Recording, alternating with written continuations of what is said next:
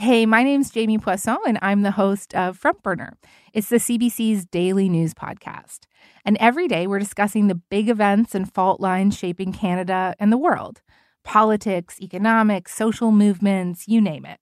Sometimes we even talk about really fun stuff like the enduring relevance of Lord of the Rings. You can hear Front Burner on CBC Listen or wherever you get your podcasts. This is a CBC podcast. I'm Eleanor Wachtel, and this is Writers and Company from the Archives. Today, American author and translator Lydia Davis. From her mysterious found stories to new versions of Proust and Flaubert, Lydia Davis is surprising and memorable. Her latest collection is called Our Strangers. It's not easy to describe exactly what Lydia Davis's writing is like.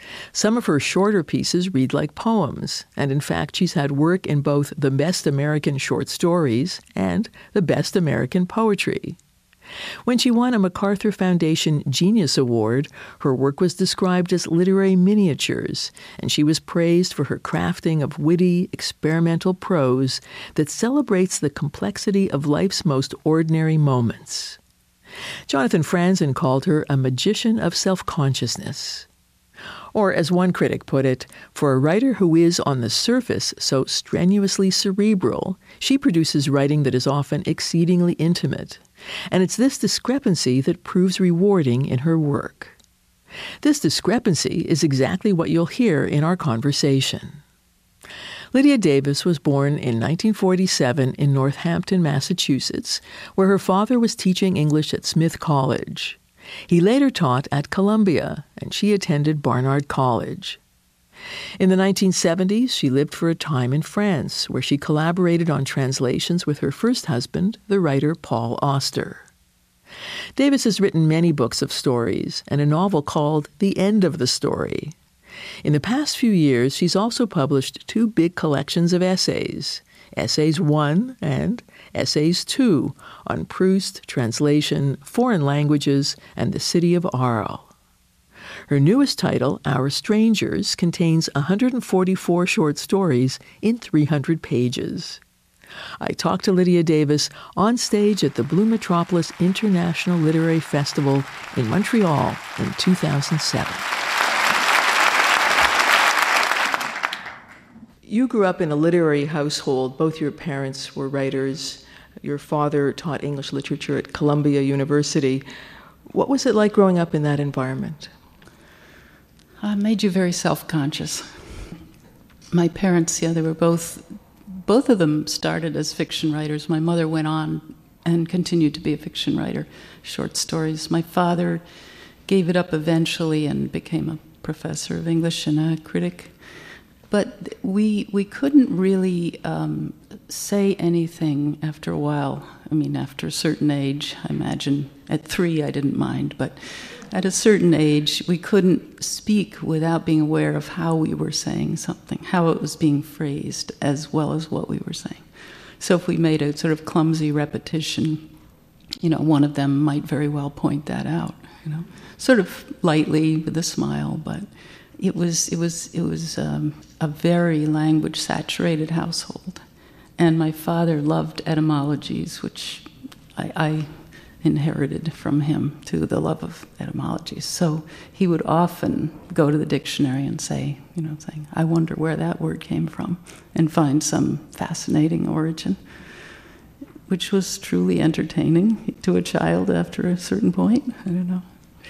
But the idea of having your language corrected, did that have a repressive effect on your talking? Yeah. It did, and that continued right up to the end. That I would be very aware. A little less so with my mother, who was a little more garrulous, and so she was sort of waiting for a chance to start talking as soon as I was done. But my father would consider very carefully what I had said. And that made me feel very insecure about what I said. And I don't know if this is a good example, but I remembered it just the other day when he was even in the nursing home. I was trying to say the sort, you know how you want to say the things that you don't want to have forgotten to say. So our family was not, as you can imagine, given to sort of spontaneity. But I said to him, you've been a very good father. I just wanted him to know that. And he said, in what respects?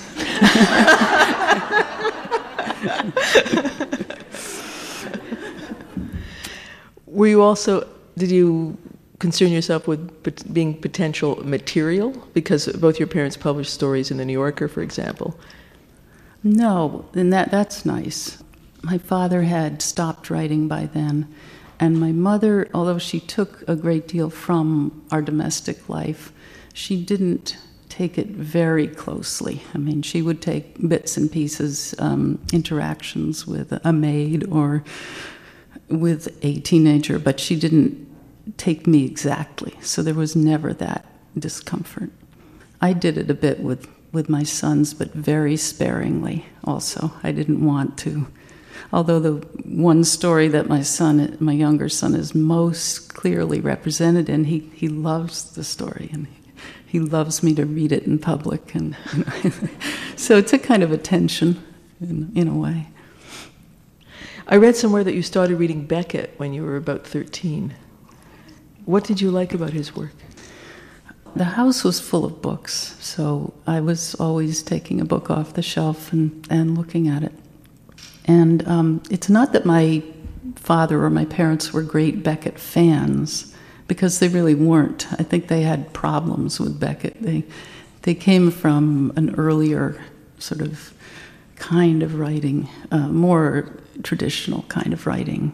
They found Beckett a little lacking and difficult. But when I guess I had been immersed in, things like, all the good children's books, the really good, wonderful ones, and then, say, Jane Eyre, of course, was a book that would appeal to a teenage girl. And Dos Passos. I'm thinking of the books that kind of had impacts at various points. And so then I pick up, it was Malone Dies, I think. And it was just that there was so little material, and it was such a narrow focus, and such plain language, and such utter no attempt at lyricism or flowery language, that he would spend a page or two talking about how he dropped his pencil and what kind of pencil it was. This just seemed utterly strange to me, and wonderful, just so simple and clear. I didn't read the whole book. I have to say that's a habit that continued. I rarely read the whole of a book, especially a book that really interests me stylistically. Really? Yeah, sometimes I go back and finish it, and sometimes I read it all the way through, but it's somehow enough to read the first 10 or 20 pages and be amazed by what's going on. But I think in those cases I'm reading it sort of for my own craft, and so I don't really need to. I'm really a lot less interested in what happens in that kind of book and how it ends, even though I know that's another part of it. I'm just interested in how the writer is approaching the material and what he or she is doing with it. Would you read whole novels otherwise? Sure. Because they're all different kinds of reading. So there's reading in order to completely forget where I am and what I'm doing. So those I read all the way through without, even wanting to stop. You've said that Beckett showed you that a writer could write about the self, watching the self write. Is that a good thing? It's not a good thing all the time. Self-consciousness is very tricky because it has so many layers and levels, and because you can watch yourself being conscious of yourself, and it gets to be very paralyzing. So I wouldn't want Beckett's kind of approach to be the only kind of approach. I was thinking, when you talk about paralyzing, I was thinking of Kafka, because you write a story in Kafka's voice in your new book, Varieties of Disturbances, and some of it is very funny. For instance, Then I decided to stay, although simply lying around on the balcony may not really deserve to be called a decision. And elsewhere he says, we ate something which unfortunately would not disappear from our plates unless we swallowed it. How do you relate to Kafka? Well, I have to confess right away that those are Kafka's words. I wondered. What happened was, I think one day I was facing the usual problem of what to make for dinner. And I thought you were going to say the usual problem of what to write. No, the problem of what to write is actually less pressing usually than the problem of what to make for dinner. Either ordinary family dinner or special dinner for friends. And then I suddenly thought, well, Kafka would have had a really hard time with this, what to make for dinner. And he would have hemmed and hawed and had doubts about himself and about dinner and about food and about the people he was having to dinner or the person and about living it all or eating it all. And so I thought, well, I'd like to do one page that presents Kafka trying to figure out how to approach the dilemma of making dinner. And that would have been fine, and I would have kept it to one page, but then I started reading his letters to Milena just to sort of remind myself exactly how he might speak, to himself, say, rather than in writing something. And the trouble was I found so much beautiful, strange language and so many odd metaphors and funny metaphors that I think I wrote them all down and then couldn't give up any of them and just wrote it to incorporate all that I could. So it's really word by word, in word count, it's mostly Kafka. And I just provided sort of a structure and a bit of a framework. Yeah, plot and bridge passages. But even the very last sentence is Kafka's. Remind me. I'm trying to remember what it was. Something like, people say I swim like a swan, but they do not mean that I'm graceful. Something like that. Although apparently he was surprisingly athletic in a funny sort of way. I mean, he used to like to swim. Well, Proust was in the army for a while. Touché. And enjoyed it, actually. When you were a child, your family spent a year in Austria where you learned German. How do you think that affected your sensitivity to language? I think, these theories are, people muse endlessly on their own psychological makeup and history and background. But the theories could be all wrong. But my theory is that it did have a profound effect because I was 7 years old and I had never encountered another language before. Actually, the very first language I was surrounded by, foreign language, was French, because we stopped in Paris on the way to Austria. So it was actually in the Tuileries gardens that I first heard another language around me and asked my mother, what's going on? Why are they speaking in this language? Or why are they speaking this way? And still having fun. But then they put me in the first grade of the Ursulinen Klosterschule, all one word, a convent school. And German was what was spoken in the classroom. And as I remember, the teacher herself she had some English, but it was broken English. It was not fluent English. Some of the children could speak a little English. But I more or less had to learn German. And after a month, I was reading in German. And the rest of that year, I existed pretty happily in German with my school friends. And of course, it was a year of the war. Even though it was 1954, the war felt still very close, and there were still wounded people in the street, and a sort of depression hanging over the city. And my mother was also very ill and had to go into the hospital there for, I don't know whether it was days or weeks. But so the whole year was full of, it was a difficult year emotionally, and that was all in the German language. So I don't know how to relate that to somehow. I do relate it to becoming a translator, because I think that experience of being in the classroom, being surrounded by language I didn't know, and yet knowing it meant something, and then having it become transparent and something I understood, I think I'm just repeating that over and over. It's not that I don't know French anymore. I know it by now, but it's still a strange language to me. It's not home. And so I keep bringing it into English. Yet you didn't become a translator from the German. I mean, that... Well, that's another, if you want, stage 2 of the psychological story of how a translator comes into being. I went from a comfortable small town, Northampton, Massachusetts, to the big city of New York when I was 10, and was put into a big school, the Brearley School, and felt very lost there. But had to go to tutorial sessions with a French teacher, Mademoiselle Rosaire, to catch up with the other children who had been studying French since kindergarten. So I think maybe, again, this is a construct, that those little sessions, comfortable little sessions with my French teacher, and I sort of, again, made a little home place or a little comfortable place in the strange city and the strange school. And I loved the book that we learned out of. And a few years ago, finally managed to find another copy of that. A little like Rosebud, my original French grammar.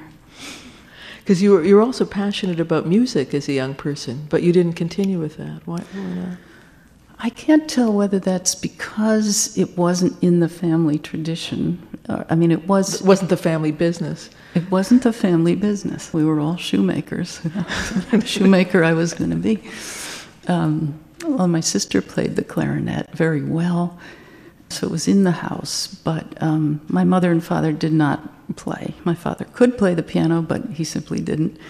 So I think either that, or I realized at some point that I wasn't as good at that as I was at writing. I've continued the music ever since, in one form or another. And it's been sometimes more exciting and compelling. It's often hard to stop playing music in order to go write, because writing is more difficult for me. Because you say that you knew, even after you decided to become a writer, were your parents encouraging, by the way, that you be a writer? Oh yeah, they didn't discourage it. They kind of left me alone, as far as I can remember, which is good. They didn't put pressure on to be a writer, but so many of their friends were writers, so much of what they talked about was writing, and I was good at it, and they helped me. If I read a poem to them that I was going to take into school, they would talk to me about rhymes and rhyme schemes and how it could be a little better, but in a nice way. I showed my mother a short story that I'd written that had a not very nice mother in it. In fact, a very not very nice mother. And she was a little hurt by it because it was so close to home. And yet she was giving me all the suggestions she could, develop this part more and a little less of that. And I think I found the note or something that she wrote on it. So there was a lot of encouragement, but no pressure. But you said somewhere that you realized that being a writer wasn't a happy fate. It wasn't a happy fate when I first started out, and it became happy. Say, when I was first working hard at it and copying sentences out of favorite writers and trying to work on my own stories, sort of some of them endlessly. One took 2 years of work before it seemed at all finished. That was difficult. There were always moments of elation in the middle of it and happiness, but the whole thing wasn't happy. And it wasn't till a few years later when I just found happier forms that I began to really take pleasure in it. You were talking about growing up in a language-saturated environment. Precision in grammar is something that saturates your writing. For instance, you have a story honoring the subjunctive, which goes, it invariably precedes, even if it do not altogether supersede, the determination of what is absolutely desirable and just. That's the whole story. Is that your definition of the subjunctive? Not at all, really. I think I came across that sentence in something I was reading, and it's the subjunctive do in the middle of that, even if it do not altogether. I just loved it because it was obviously correct in the writer, and yet so wrong to my ear. So honoring the subjunctive just means sort of, here, I'm going to show you the subjunctive and give it a place of honor. That's all that means. Because a good subjunctive is hard to find nowadays. It is. I mean, if I were is usually about it, and even that is starting to disappear. Even that doesn't exist a lot of the time in England, and not even now, but in the past. I'm very puzzled by the was and the were in England versus America, and I'm going to have to look into this. Your story, Grammar Questions, looks at the difficulties in expressing a particular state in language, and in this case, it's the state of the dying of the narrator's father. This could be an emotional situation for the narrator, but he or she tells the story from the perspective of grammar, and the emotion is subdued. It's not called, for instance, The Death of My Father, but Grammar Questions. What's going on there? One thing that continues to interest me in different forms is having a lot of emotional content in a story, but not approaching it directly, letting it be in the story and concentrating or focusing on something else. And so that's what's happening in that story. Let the emotional content not be acknowledged at all, really. Let's just talk about the grammar. And while talking about the grammar, we can intimate some of what's happening. And I think most of my stories do originate in a moment when whatever it is that I'm writing about actually does occur to me. I mean, that did occur to me. Those questions did occur to me. If someone is dying, can you really say that's where he lives? That doesn't make sense. And as soon as you begin really looking at language, certain kinds of language, it often doesn't hold up. There's something a little bit wrong. I mean, it holds up in the sense that it's useful to us. We use it and it communicates well. But if you look at it closely, it's wrong somehow. Is that a way of controlling the emotion? Or because a lot of your narrators experience things at kind of arm's length. Controlling the emotion. No, the emotion, no, I don't know. It's controlled within that story.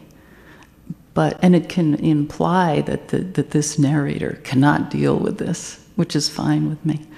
Because it isn't exactly me, even though it's sort of the way I was trying to describe Proust's work, that it takes from reality, but selects it and moves it around and then presents it as if it is reality, as if it is autobiography, but it's not. Lydia Davis, there's a short story from Variety of Disturbances called Absent-Minded, and I wonder if you could read that. Sure. Absent-minded.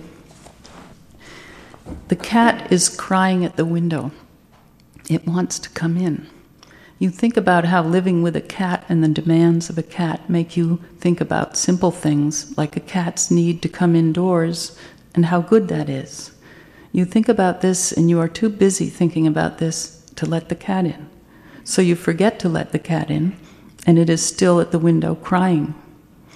You see that you haven't let the cat in, and you think about how odd it is that while you were thinking about the cat's needs and how good it is to live with the simple needs of a cat, you were not letting the cat in, but letting it go on crying at the window. And then while you're thinking about this and how odd it is, you let the cat in without knowing you're letting the cat in. Now the cat jumps up on the counter and cries for food. You see that the cat is crying for food, but you don't think of feeding it because you are thinking how odd it is that you have let the cat in without knowing it. Then you see that it's crying for food while you're not feeding it.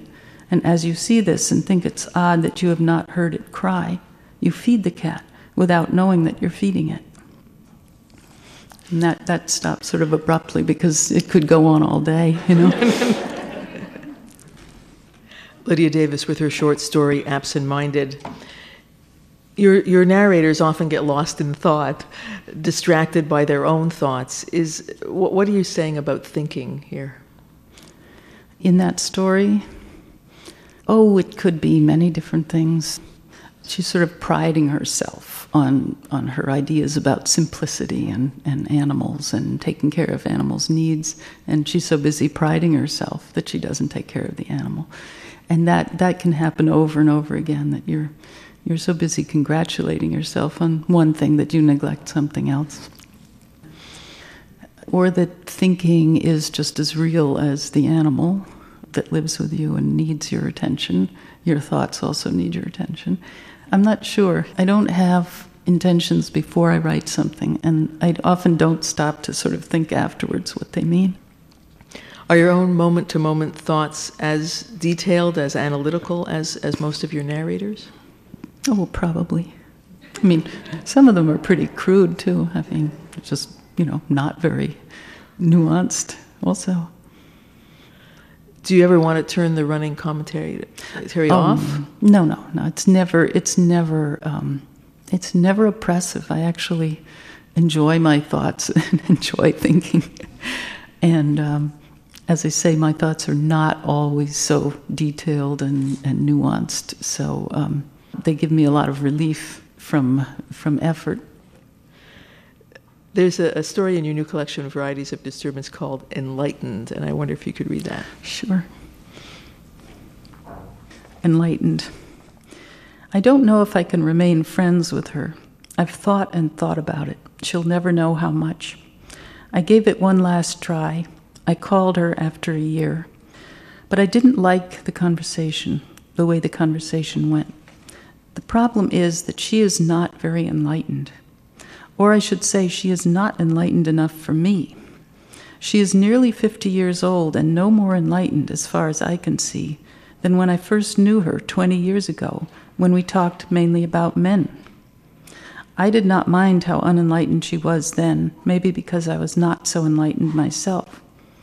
I believe I am more enlightened now, and certainly more enlightened than she is, although I know it's not very enlightened to say that. But I want to say it, so I'm willing to postpone being more enlightened myself so that I can still say a thing like that about a friend. Lydia Davis with her story Enlightened. And that's really quite funny, although it's told very deadpan. Did you intend it to be humorous? Well, by now I know that it's funny. It's funny to me too. What do you mean by now? Well, when I first started writing things like that, I don't know exactly if it was exactly like that, but people laughed, and I didn't know they were funny. And it still happens to me. There's another piece in the book called Head Heart, in which there's a line, something like, it's about a woman struggling with grief, and then she realizes that sooner or later the earth too will vanish, and that makes her feel better. And a friend of mine thought that was very funny. Now, you see, I really didn't think that was funny. I take great comfort in the fact that the earth itself will vanish someday too, which sort of puts all our little troubles in perspective. But to her, that was a funny thing to be comforted by. I'm Nala Ayed, host of Ideas. In this age of clickbait and online shouting, Ideas is a meeting ground for people who want to deepen their understanding of the world. Join me as we crack open a concept to see how it plays out over place and time, and how it matters today. From the rise of authoritarianism to the history of cult movies, no idea is off limits. Ideas is on the CBC Listen app or wherever you find your podcasts. Lydia Davis, in your new collection, Varieties of Disturbances, there's a somewhat odd piece called We Miss You, and it's about 27 grade 4 children who write get well notes to a classmate. And you write it in the style of a sociological study. Why did you want to tell the story like this?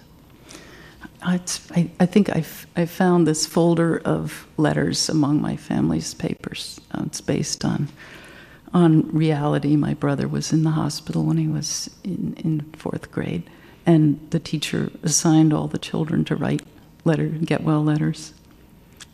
And I was very touched by the letters.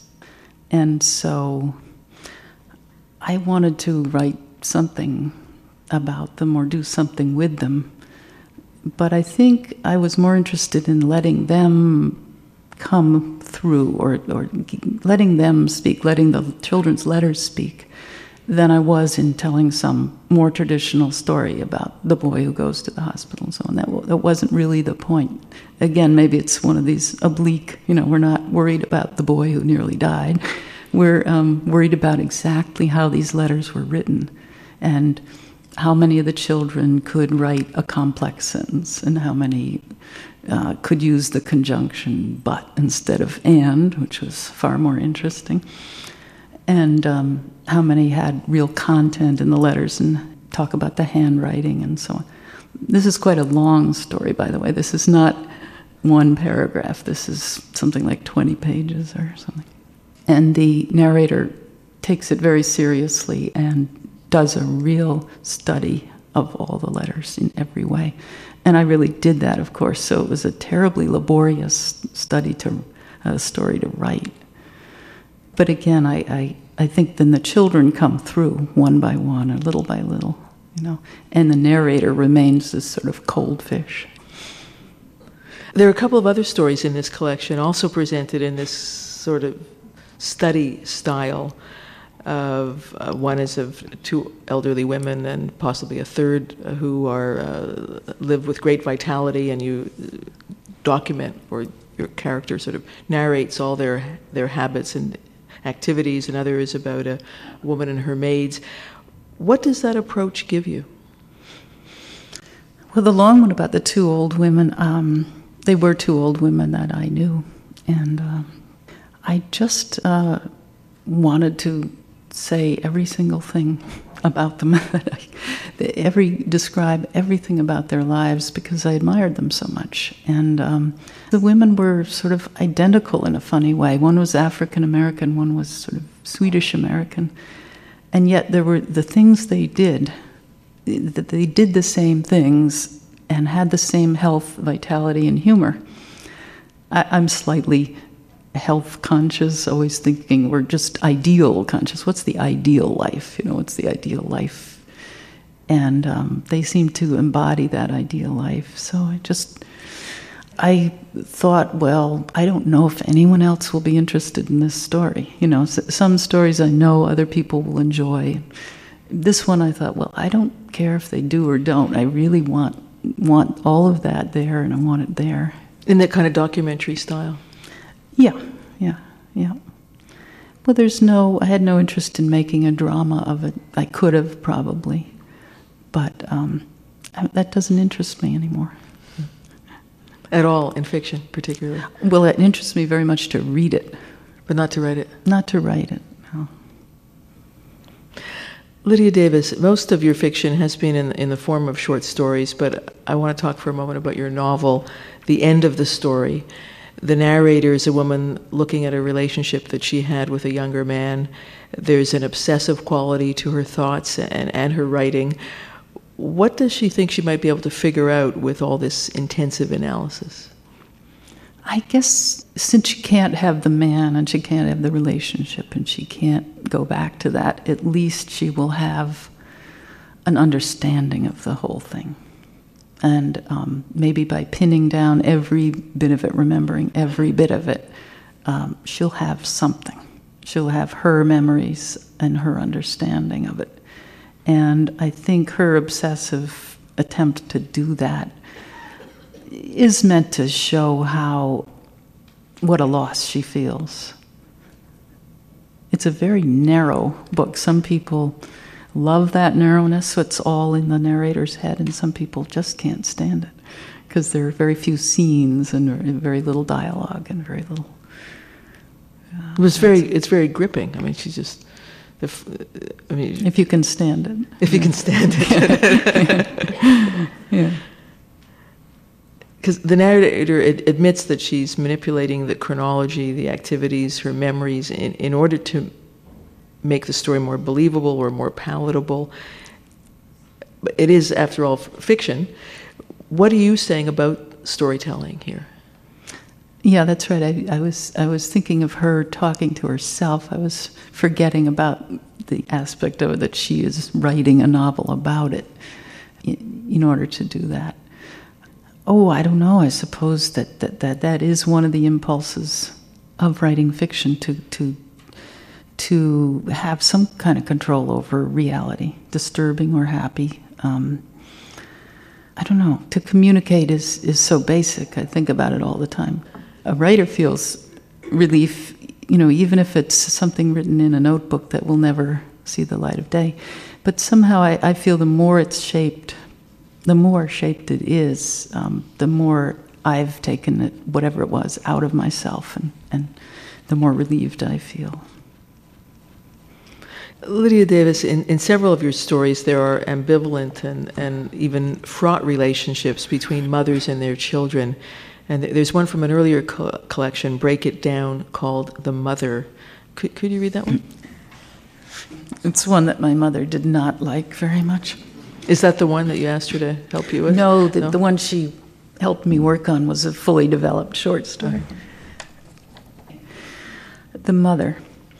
The girl wrote a story, but how much better it would be if you wrote a novel, said her mother. The girl built a dollhouse, but how much better if it were a real house, her mother said. The girl made a small pillow for her father, but wouldn't a quilt be more practical, said her mother. The girl dug a small hole in the garden, but how much better if you dug a large hole, said her mother. The girl dug a large hole and went to sleep in it. But how much better if you slept forever, said her mother. You can see why my mother wouldn't like that one. Now that you've scared the audience. Well, that was a case of letting some real gut feelings come right out, And I think it helped that it was sort of in a fairy tale or sing-songy form, because I didn't think about it ahead of time. I just went into it and took it wherever it wanted to go, and that's where it went. So it shocked me, too. Because there are quite a few examples of stories about ambivalent, mother-child. Can you talk a bit more about your interest in that fraught relationship? Oh, well, you can tell.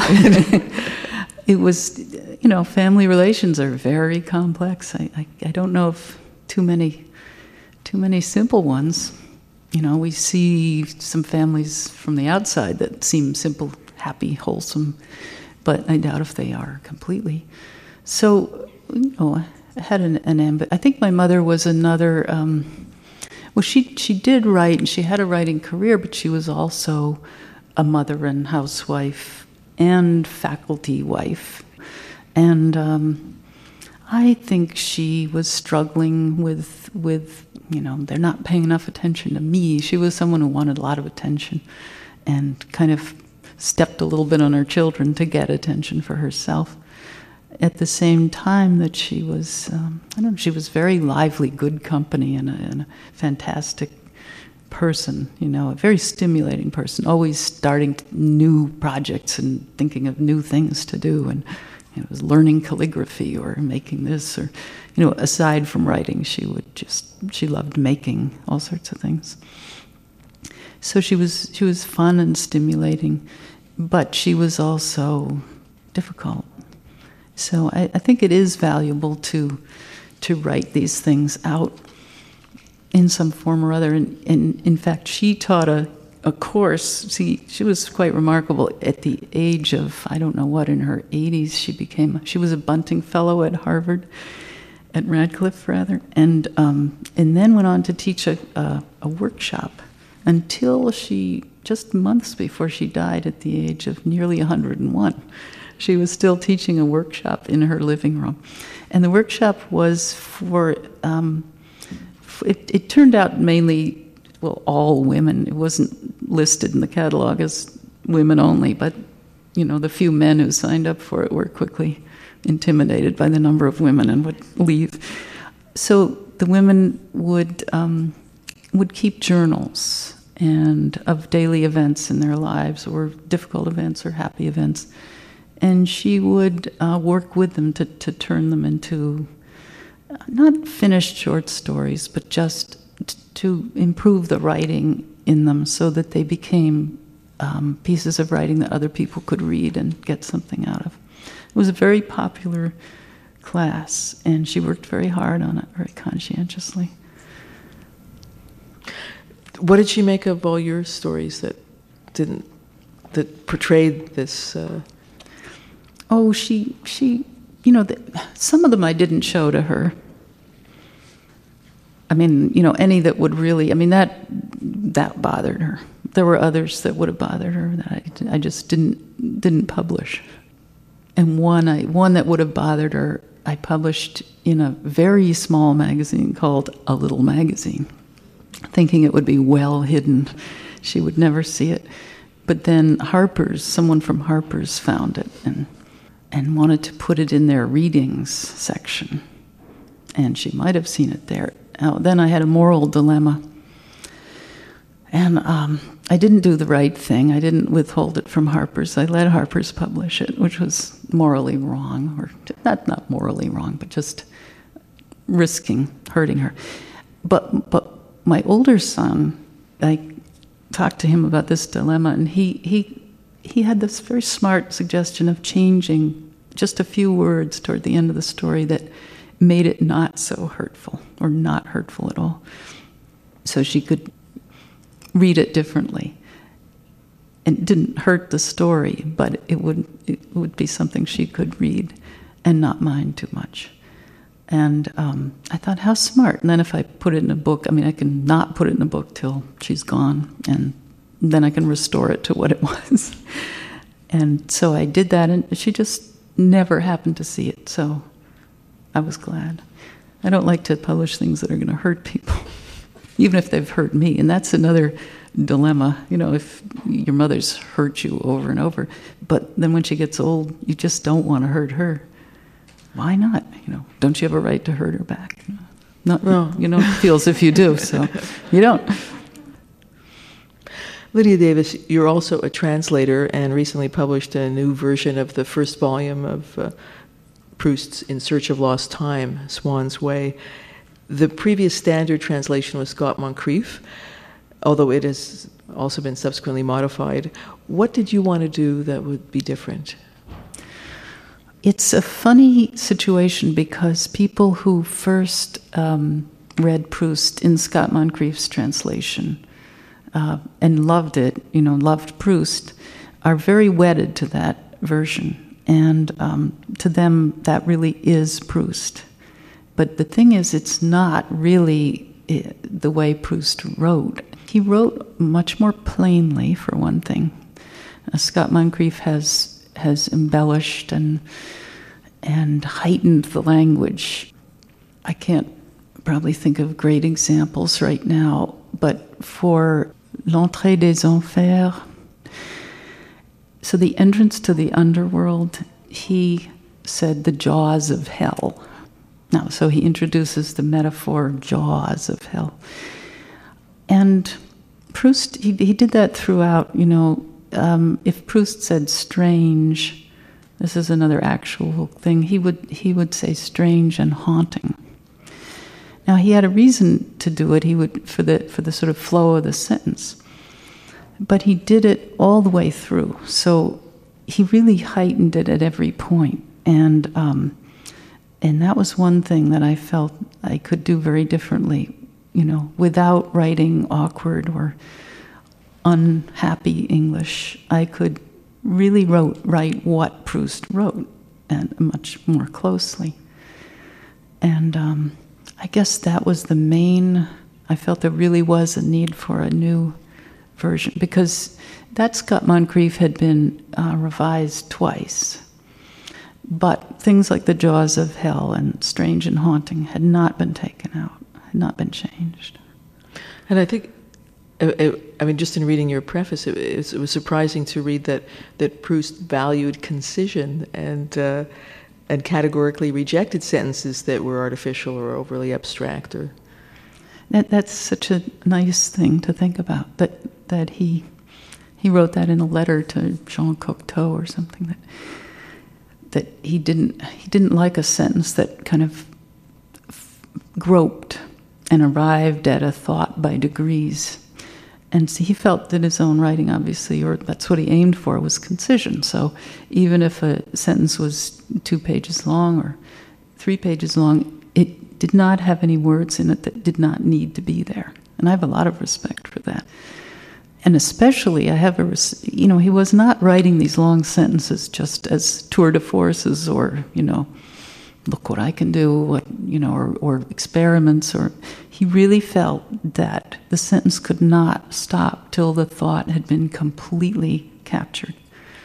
And even if that meant, going off on what seemed like digressions and coming back again over and over, the one sentence had to be intact. It was very important to him.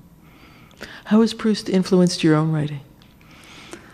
Well, I did it very late in my own writing career. I only did it a few years ago. Although I read Du Côté de Chez Swann in French, say in the 70s, so it's not impossible that something lodged in my head. I really think what you read and that you're impressed by lodges somewhere, even if it doesn't show up right away. It only influenced it in a reverse way, in the sense that while I was doing the Proust, I had to give all day, every day to that. And I really couldn't write in any serious way, or shall I not say serious, but any extended way. So I thought, well, I would like to see how short a piece I could write and still have it have some gravity or some impact or some resonance. And so it was while I was writing the Proust that I developed these very, very short pieces that are only a sentence and then 1 or 2 lines. And a short sentence. What? Not a Proustian sentence. Right. A short yes. sentence. I should be careful to say that. Not a 3-page sentence, but a 2-line sentence or a 1-line sentence. So I think that was a kind of a relief from the adventure of putting together the extended sentences of Proust. And now you're translating Flaubert's Madame Bovary. Yes. Which is one of the, I think, most translated French novels in the English language. I know. This is a problem. It's the opposite of it's the opposite of Proust. From Eleanor Marx to Francis Steegmuller. That's right. Why did you want to take it on? Well, at first I didn't, for that very reason. They asked me if I would do it fairly soon after I had finished the Proust, and there was such good reason to do the Proust, to my mind. I looked sort of quickly at some of the translations of the Madame Bovary and thought, well, the earlier ones didn't have his italics, but the later ones do, and there are so many, and I've just finished the Proust, and so I said I didn't want to do it, and that was that. But then they asked me again last summer, and this was a couple years later or so. And by then I missed translating. I had not been translating and didn't think I had to. I just thought, well, enough is enough. You don't translate Proust and then think you have to go on. That's like the high point, I thought. But I missed it very much. So I took a harder look at the translations and the most recent ones and the ones that are supposed to be the best. A lot of people love the Francis Steegmuller, but even though that reads very well as a novel in English, he took great liberties. And, for example, after Charles's first wife dies, he's sitting there thinking about her. And I think the chapter ends with him saying she had loved him too. Something like, after all, she had loved him. And Steegmuller put right before that, which Flaubert didn't have at all, he had just the 2-word sentence, poor thing, after all, she had loved him. Well, Flaubert didn't write that, So, and that happened throughout. There were content. Really? Yeah. Talk about le mot juste. Where did he find these? Well, he was recreating it as a living novel in English, and that's a whole approach that is one approach. I don't agree with it, but read the novel understand it, then recreate it, even if it means changing the order of the sentences. Or so I found in each translation that I looked at, there were things that I thought did stray too far, that you could have a closer translation.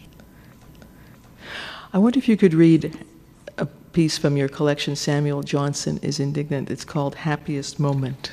Okay. Happiest moment.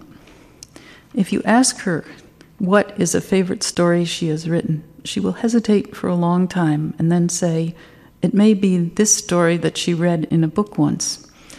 An English language teacher in China asked his Chinese student to say what was the happiest moment in his life.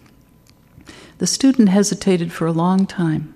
At last he smiled with embarrassment and said that his wife had once gone to Beijing and eaten duck there, and she often told him about it, and he would have to say the happiest moment of his life was her trip and the eating of the duck. Lydia Davis with her story, Happiest Moment. Apparently it's based on a true story from a memoir by the American Mark Saltzman. What drew you to it? Oh, I just loved it. It's the kind of story you can think about over and over.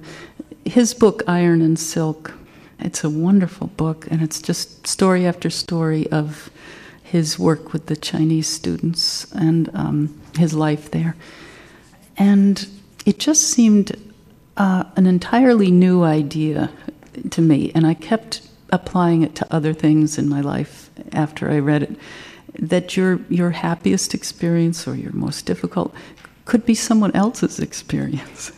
And not even them telling you about it, but just that you could be suddenly living someone else's life.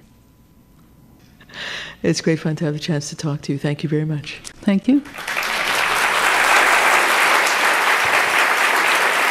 Lydia Davis at the Blue Metropolis Festival in Montreal in 2007. Varieties of Disturbance, the collected stories of Lydia Davis, as well as her books of essays, are available in paperback. Her new book is called Our Strangers. Today's show was produced by Mary Stinson. Katie Swales is also producer. The associate producer is Melissa Gismondi, with thanks to Olivia Pasquarelli. Technical operations by Emily Caravasio. The senior producer of Writers & Company is Sandra Rabinovich. I'm Eleanor Wachtel. Next week from New York, the remarkable Laurie Siegel, author of Other People's Houses and Shakespeare's Kitchen. At 95, she has a new book, Ladies' Lunch and Other Stories. That's next week. I hope you'll join me. For more CBC podcasts, go to cbc.ca/podcasts.